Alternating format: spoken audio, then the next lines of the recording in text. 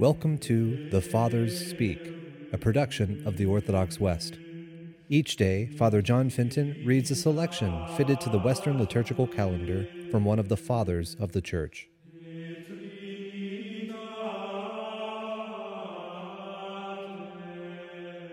On this octave day of the conception of the Blessed Virgin Mary, let us listen to a portion of a homily by our Father among the Saints, Epiphanius. I am at a loss as to what words or terms I ought to employ in speaking of this illustrious and holy Virgin. She is raised above all things except God. She was made much higher than the cherubim and seraphim and the whole host of heaven. Neither the voices of heaven nor of earth are full enough to set forth her majesty. No, not the voices of angels, O Blessed Virgin. O pure dove and bride of heaven. O Mary, at once the heaven, the temple, and the throne of God. Mother of the sun that shines both on heaven and on earth, even Christ.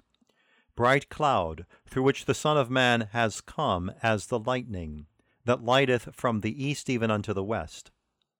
Hail, gate of heaven, full of grace, of whom the prophet in the Song of Songs openly speaks in the course of his prayer, saying, A garden enclosed is my sister, my spouse, a garden enclosed, a fountain sealed.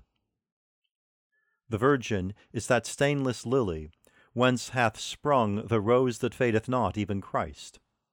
O Holy Mother of God, you without spot, that hast borne the Lamb which took flesh of thee, even Christ.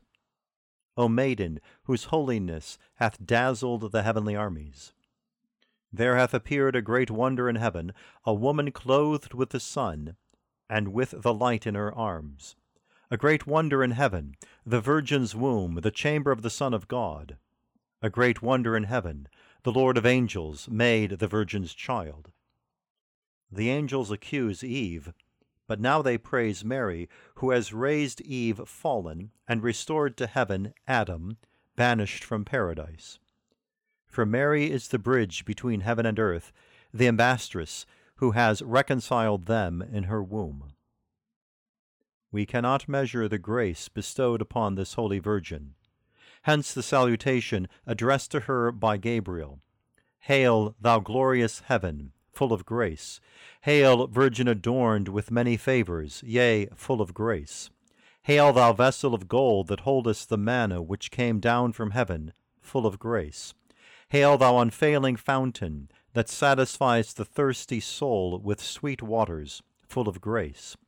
Hail, holy sinless mother of him that was before thee, even Christ.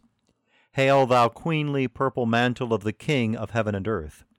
Hail, thou book that no man can understand, and yet which the eternal Word, the Son of the Father, hath opened wide for earth to read.